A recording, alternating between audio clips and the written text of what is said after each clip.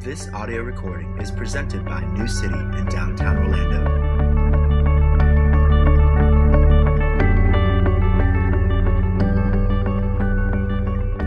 Again, good morning. I'm Ted Sin, I'm pastor at New City. Our third and final week of studying the judgment side of the plague narrative in Exodus. As I've said, 3 weeks in a row now, these famous and well-known plagues are at the same time God delivering his people and bringing his great acts of judgment. He says specifically this in chapter 7, verses 4 and 5.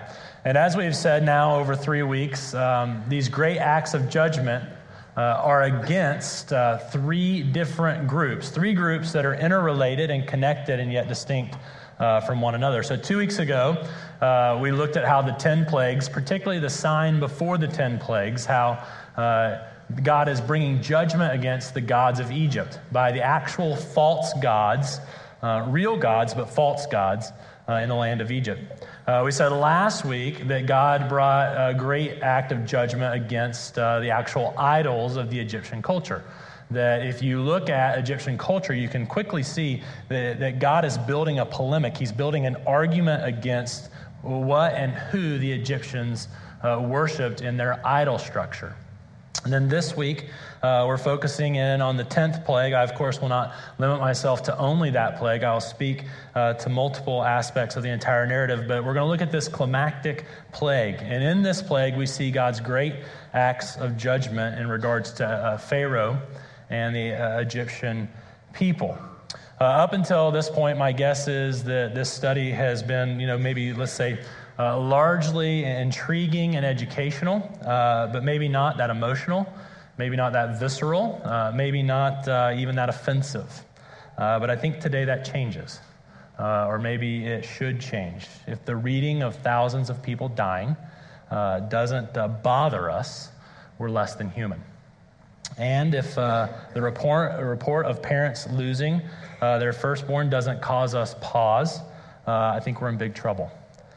Today we study and consider and come face to face with the biblical doctrine and the historic reality that God puts to death, God consigns to eternal death any and all who reject him.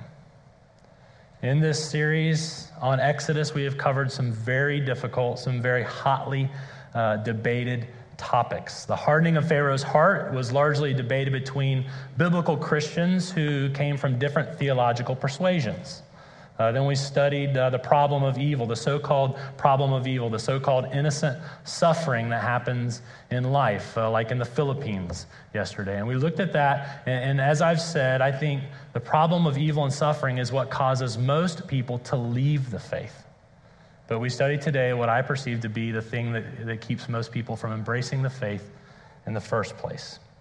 Judgment, eternal death, eternal punishment, teaching that in the Bible will very quickly run to concepts like Sheol, hell, Hades, Gehenna. And so today it's going to go a little less intriguing, a little more offensive, if you will. We often hear in this conversation, I can't believe in and worship a God who could send someone to hell forever who doesn't want to be there. I often hear, I'm a Christian. I just don't believe in eternal death for a finite life. I hear, do you really believe that God will send faithful, sincere, good, and even religious, moral people to hell just because they didn't believe in Jesus? So a difficult topic. We're going to look at those questions. We're going to look at the text. We're going to think about it this way. The plagues, especially the death of the firstborn, is a punishment the Egyptians particularly deserved, a reality the Egyptians ironically desired, and a distinction that many disregarded. All right, let's pray. Gracious God and Heavenly Father, we do enter into a very difficult passage. We enter into a very difficult topic. We enter into a place that has through the years hardened hearts. I beg of you that you would soften ours, that we would be sobered by the reality of what your word says, but that we would be excited to see our Savior Jesus and all that he has done for us. May we worship you. May we feast on him. May we align ourselves with him even when we don't understand because of how he aligned himself with us on the cross. In the name of Jesus, we pray. Amen.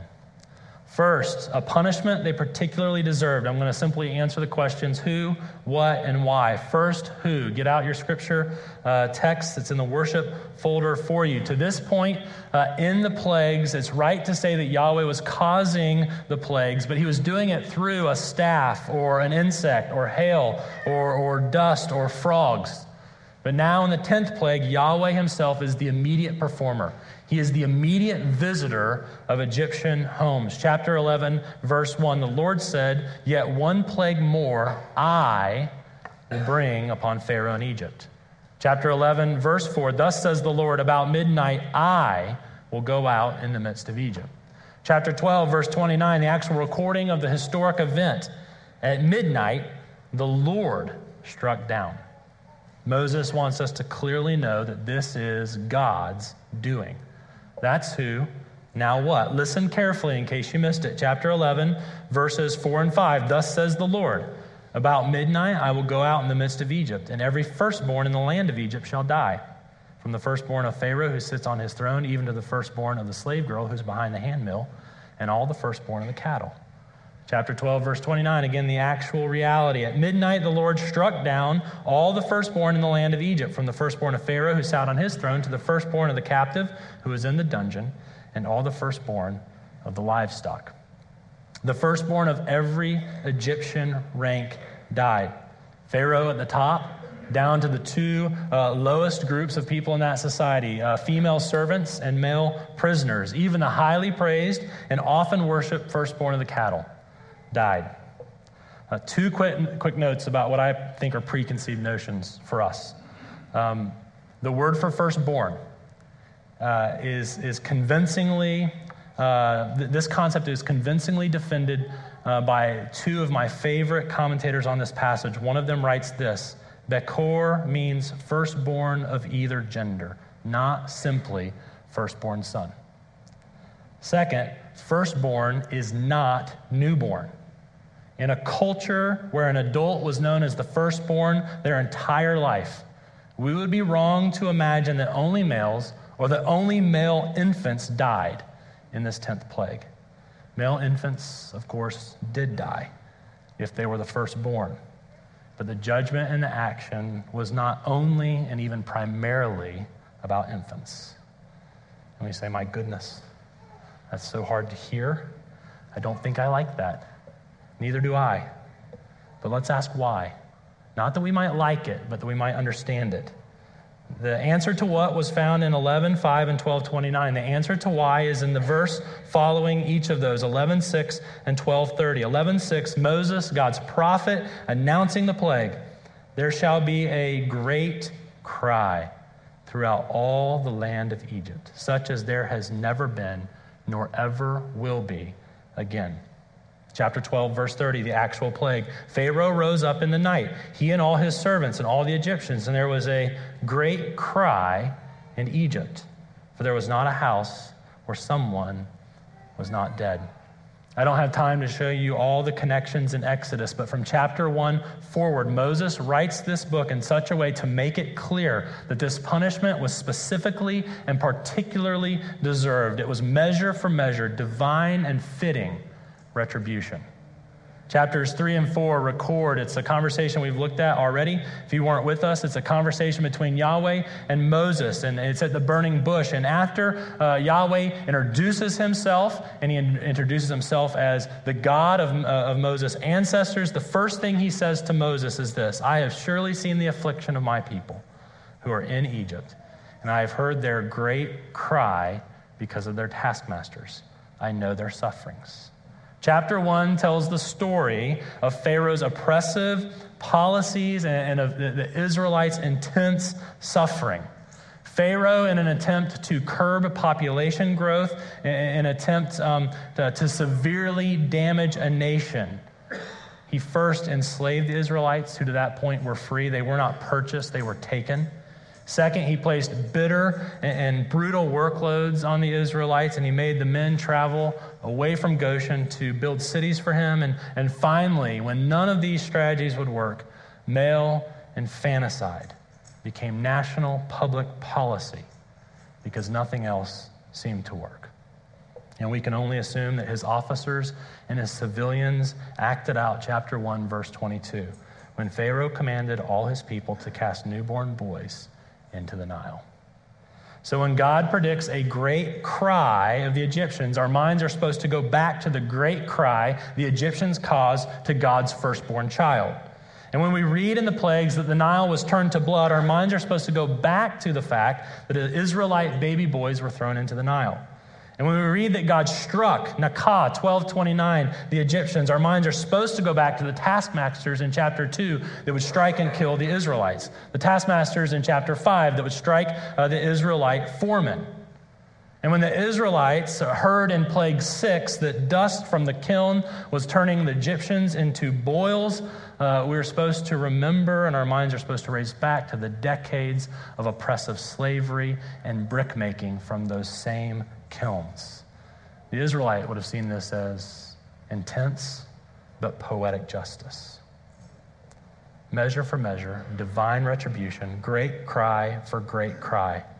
The Egyptian Pharaoh tried to oppress and reduce Yahweh's beloved firstborn, and so Yahweh, not Israel, not Moses, Yahweh put to death every firstborn in the land of Egypt, from the firstborn of Pharaoh to the slave girl to the prisoner to even the cattle. That's the punishment that was particularly deserved. Now, a reality that was ironically desired at the risk of seeming flippant, and I am not trying to be flippant. There is an irony in all of Scripture that accompanies the Bible's teaching on God's wrath and God's judgment and the punishment of sinners. And that irony is this, that the one receiving God's proactive judgment is at the same time receiving the reality they think they want. An existence without Yahweh, an existence without being told what to do, an existence in which they are God, they are the center of the universe. It just turns out to be an isolated, painfully dark, agonizingly lonely universe. Think about it like this, okay? Commentators have noted the 10 plagues are not just a polemic against the gods or the idols of Egypt, but the 10 plagues are uncreation. They are creation reversals. They are creation decomposition. It's the unraveling of God's good creation. The great Nile River, given by God to sustain life, becomes a bloody death. Animals which were created for humans to be under the dominion and control of humans, to serve and be the advantage of humans, are completely out of control, and they render destruction. The sky, which was to send life-giving rain to plants and animals and humans, is frighteningly filled with fire and lightning and massive lethal hail. Darkness was the first chaotic reality that God brought under control in the introduction of light in Genesis 1:3. But in Plague 9, darkness conquers light, if you will, and for 3 days brings creation back to its chaotic beginnings. The climax of creation in Genesis 1 is the creation of humans on the last day. The climax of the 10 plagues is death to humans in the last plague. And the question is why? Why did God do it like this? Why the 10 plagues of nature? Why didn't God just show up with a massive spiritual sword and slice everyone? Why did God have 10? Why did he announce them? Why did he perform them? Why did he stop them? Why all this hypernatural, nature ballistic going events? Because Yahweh was communicating something to the Egyptians and Pharaoh, and he was saying, this is what life is like apart from me. This is what your existence is like if you run away from my presence and my power. You're not simply putting off and denying and ignoring and rebuffing the national God of the Hebrews. You're rebuffing the creator of the universe who holds everything together by his gracious and patient and forbearing power. And he's giving them a foretaste of what it's like to not live in a world that he holds together.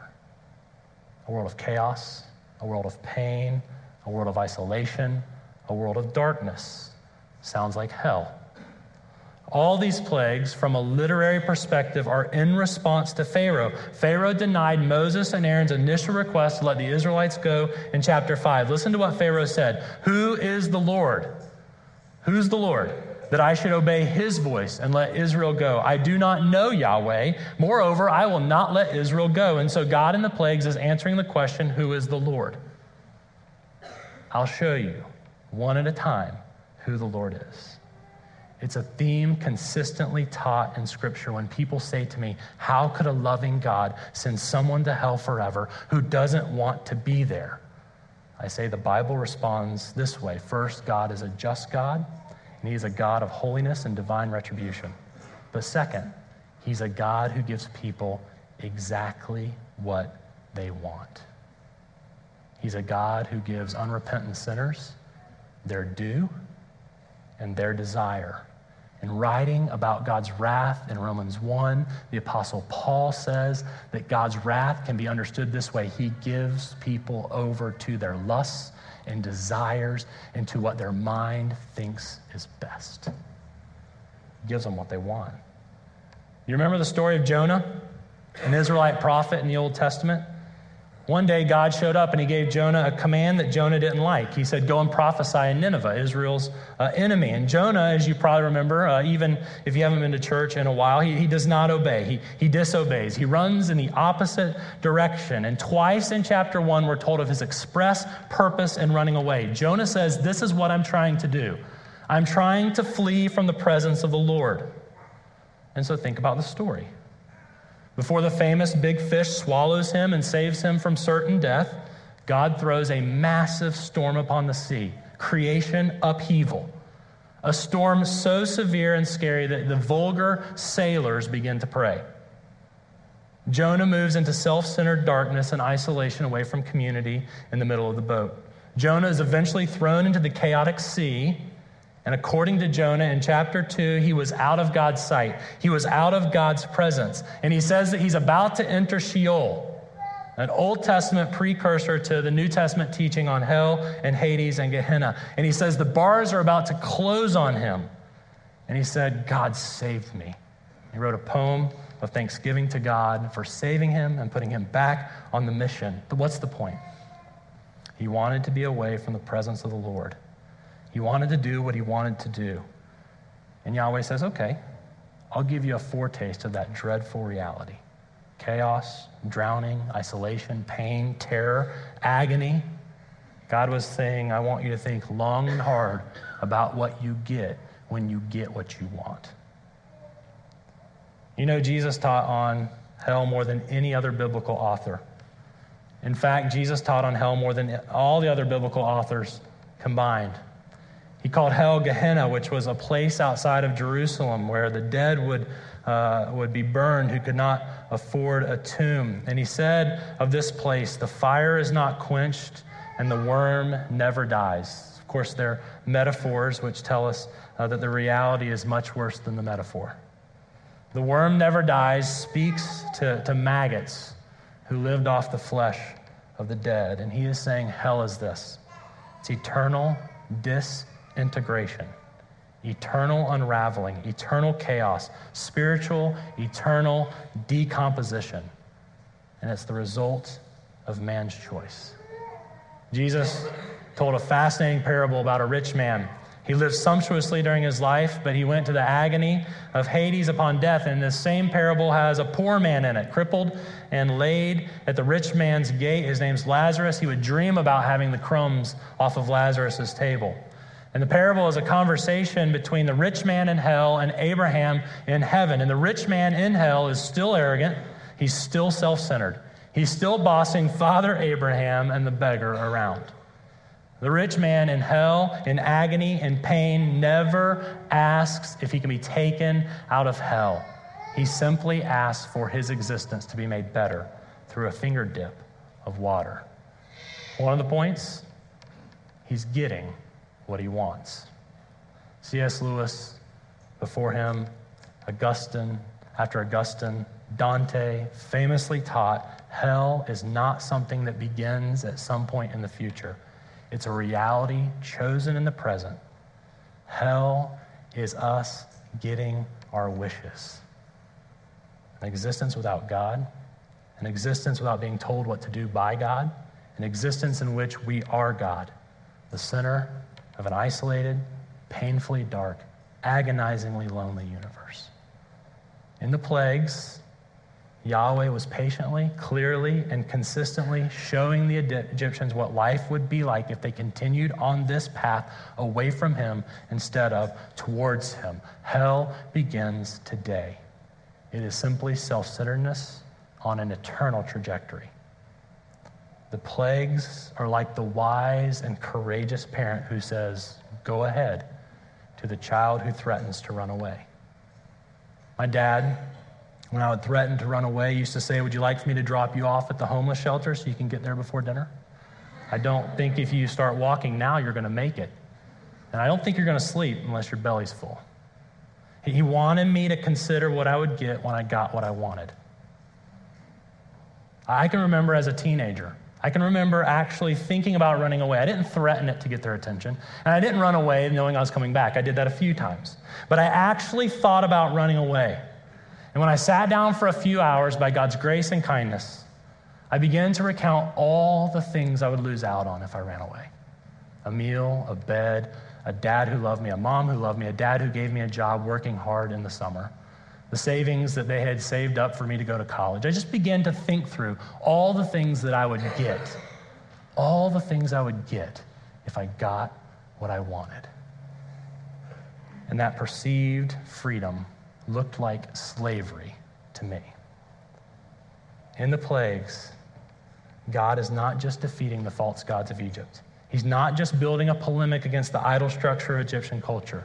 He's giving divine foretaste of what life feels like apart from him. Something he will let the Egyptians choose, but a choice that gets them more than they would have ever wanted. And finally, let's just go back to a very difficult reality of the passage that we're studying today. Parents, pay attention. We are not simply studying adults who choose to run away from God like Jonah. Chapter 11, verse 5, every firstborn in the land of Egypt shall die. This text is not only about adults who sort of pick what they want and get what they want when they get what they want. It's also about generations and descendants and children. So my firstborn, my 10-year-old Maddie, we were talking about this yesterday. It would be her. It would be her Uncle Tommy. It would be her Aunt Shannon. It would be her Aunt Tina. It would be her Uncle Todd, her other Uncle Todd, her cousins, Bodie, CMJ, Allie, her Nana, her grandpa, her cousins, Ashley and Thomas and Kaylin, her great-grandma. And we just ran out of ink and paper. We couldn't keep going. It's not newborn, it's firstborn. And it's not boys, it's boys and girls. So the deaths in Egypt of that night would be statistically running across the entire nation. However many 100-year-olds were firstborn would have died. However many 40-year-olds, 20-year-olds, and 12-year-olds who were firstborn would have died. But presumably, however many newborns were firstborns would have also died. And we say, really?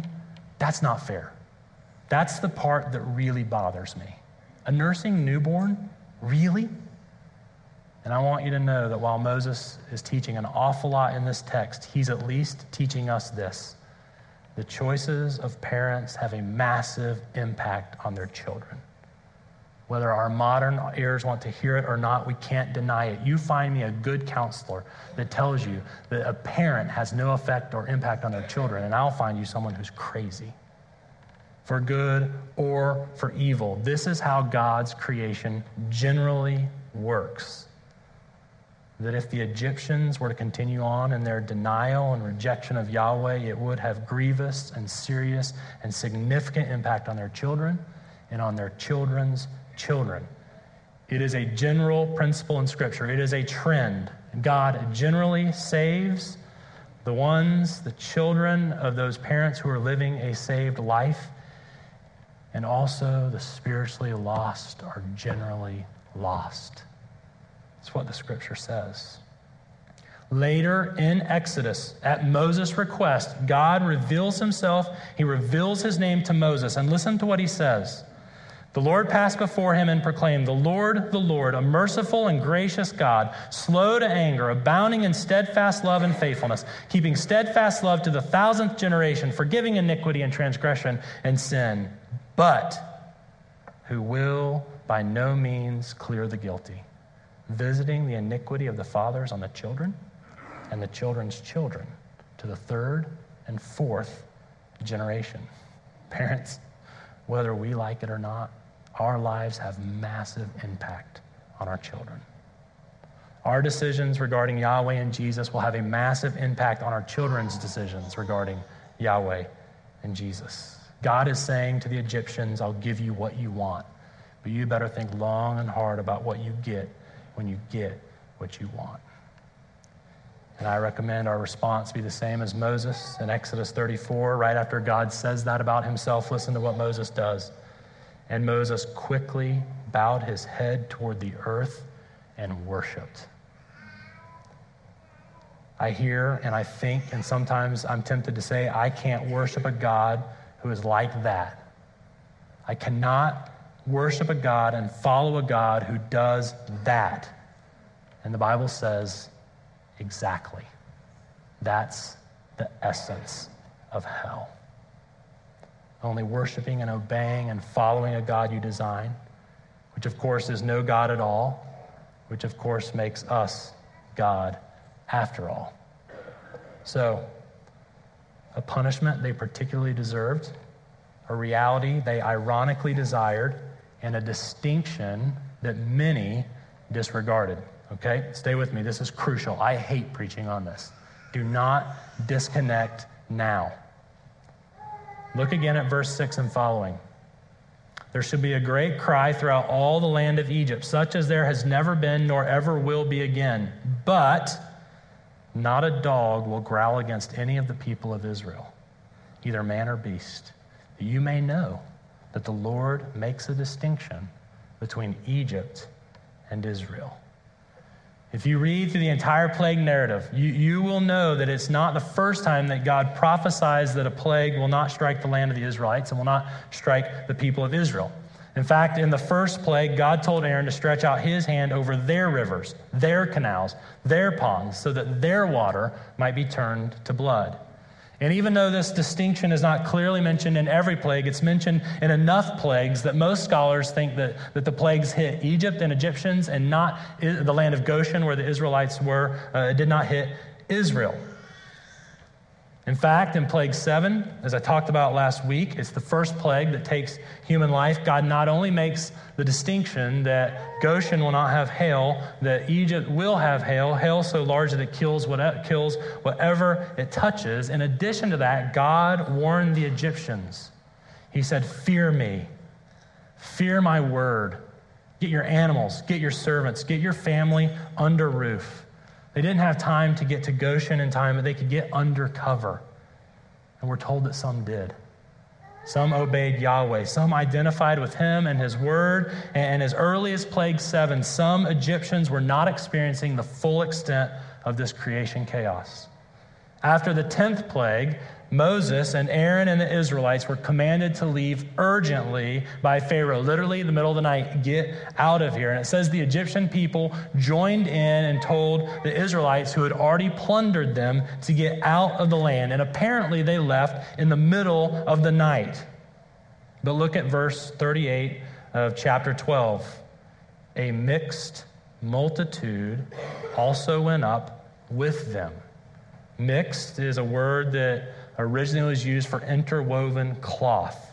Every other time in our Bibles that this word comes up in the Old Testament, it's rendered foreign. A foreign abundance also, that means in addition to the Israelites, went out in urgency that night with the Israelites. What does this mean? It seems to me that the message God was sending in the plagues was working. That many of the Egyptians, by the end of the plagues, were identifying themselves with Moses and his God and no longer identifying with Pharaoh and his God. Our text says that Moses was very significant in the eyes of the servants of Pharaoh and in the people of the land. What this means is those who did not identify with Yahweh disregarded a repeated distinction.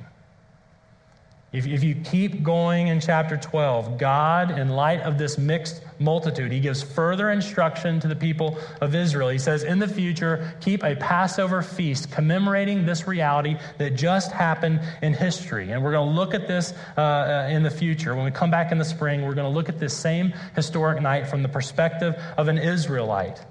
And he says of this feast in the future, he says, no foreigner can eat it. But he says, if anyone will be circumcised, they can eat the Passover meal. And he says, think of them as natives in the land. Israel was never exclusively ethnic or racial. It was always geopolitical and national. Moses married a Midianite. Rahab and Ruth were not Israelites.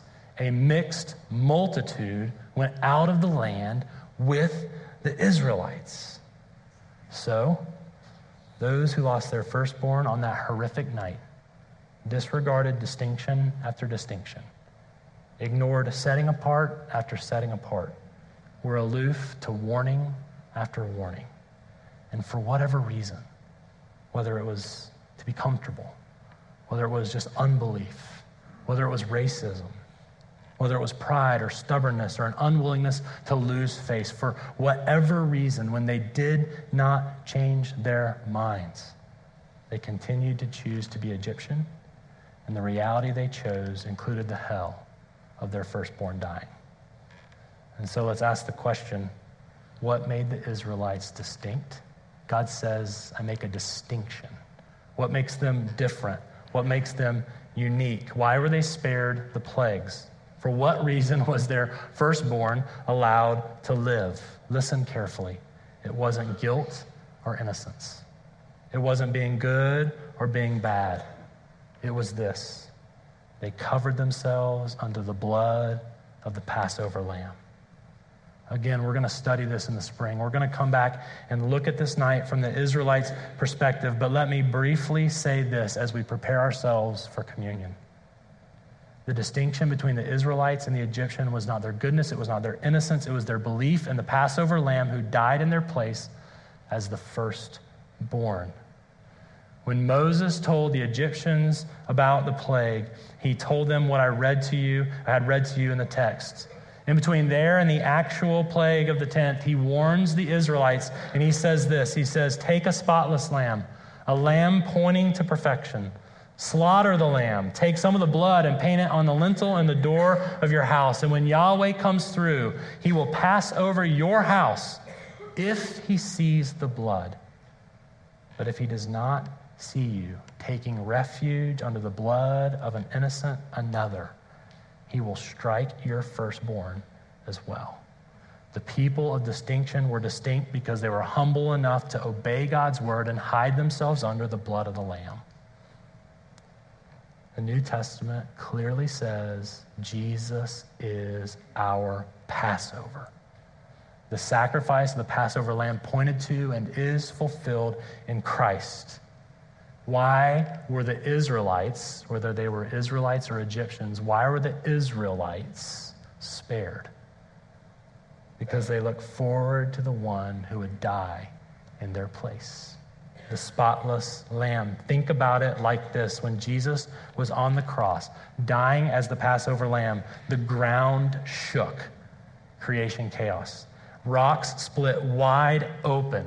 Creation disintegration. It was dark from noon to 3. Creation reversal. Jesus was pierced and ravaged and shred and decomposed for us. In our place, love and grace. He went to the forsaken place of hell. And again, when discussing this with my friends, and as you discuss this with your friends, they say, do you really believe that God will send faithful, sincere, good, religious, moral people to hell who don't believe in Jesus? The underlying assumption of that question is that the people who are in heaven because they're good, and the people in hell are in hell because they're bad. No. The people who will be in heaven were bad, but they ran and covered themselves in the blood of the perfect Lamb. Let's pray. Most gracious God and Heavenly Father, we would run from this. We would not speak to it. We would skip over it. But Jesus, you spoke of hell more than anyone else in the Bible. And so we go there and we look at it and we consider what our sins deserve, and we consider your love and your grace to go there for us. Would you remind us that, yes, you are the just judge, but you are the judge who takes himself out of the bench and puts himself into the dock, and as one in the dock, you are judged in our place. Would we see your righteousness and your holiness and your wrath, and would we worship you for it? Would we see your love and your grace and your mercy and your substitution? And would we worship you and give you our lives because we've never been loved like this? Lord, would you take this and would you soften our hearts with it? Would you get our questions answered about it? Would you keep us in community and keep us together with your word and your people? In your name we pray. Amen.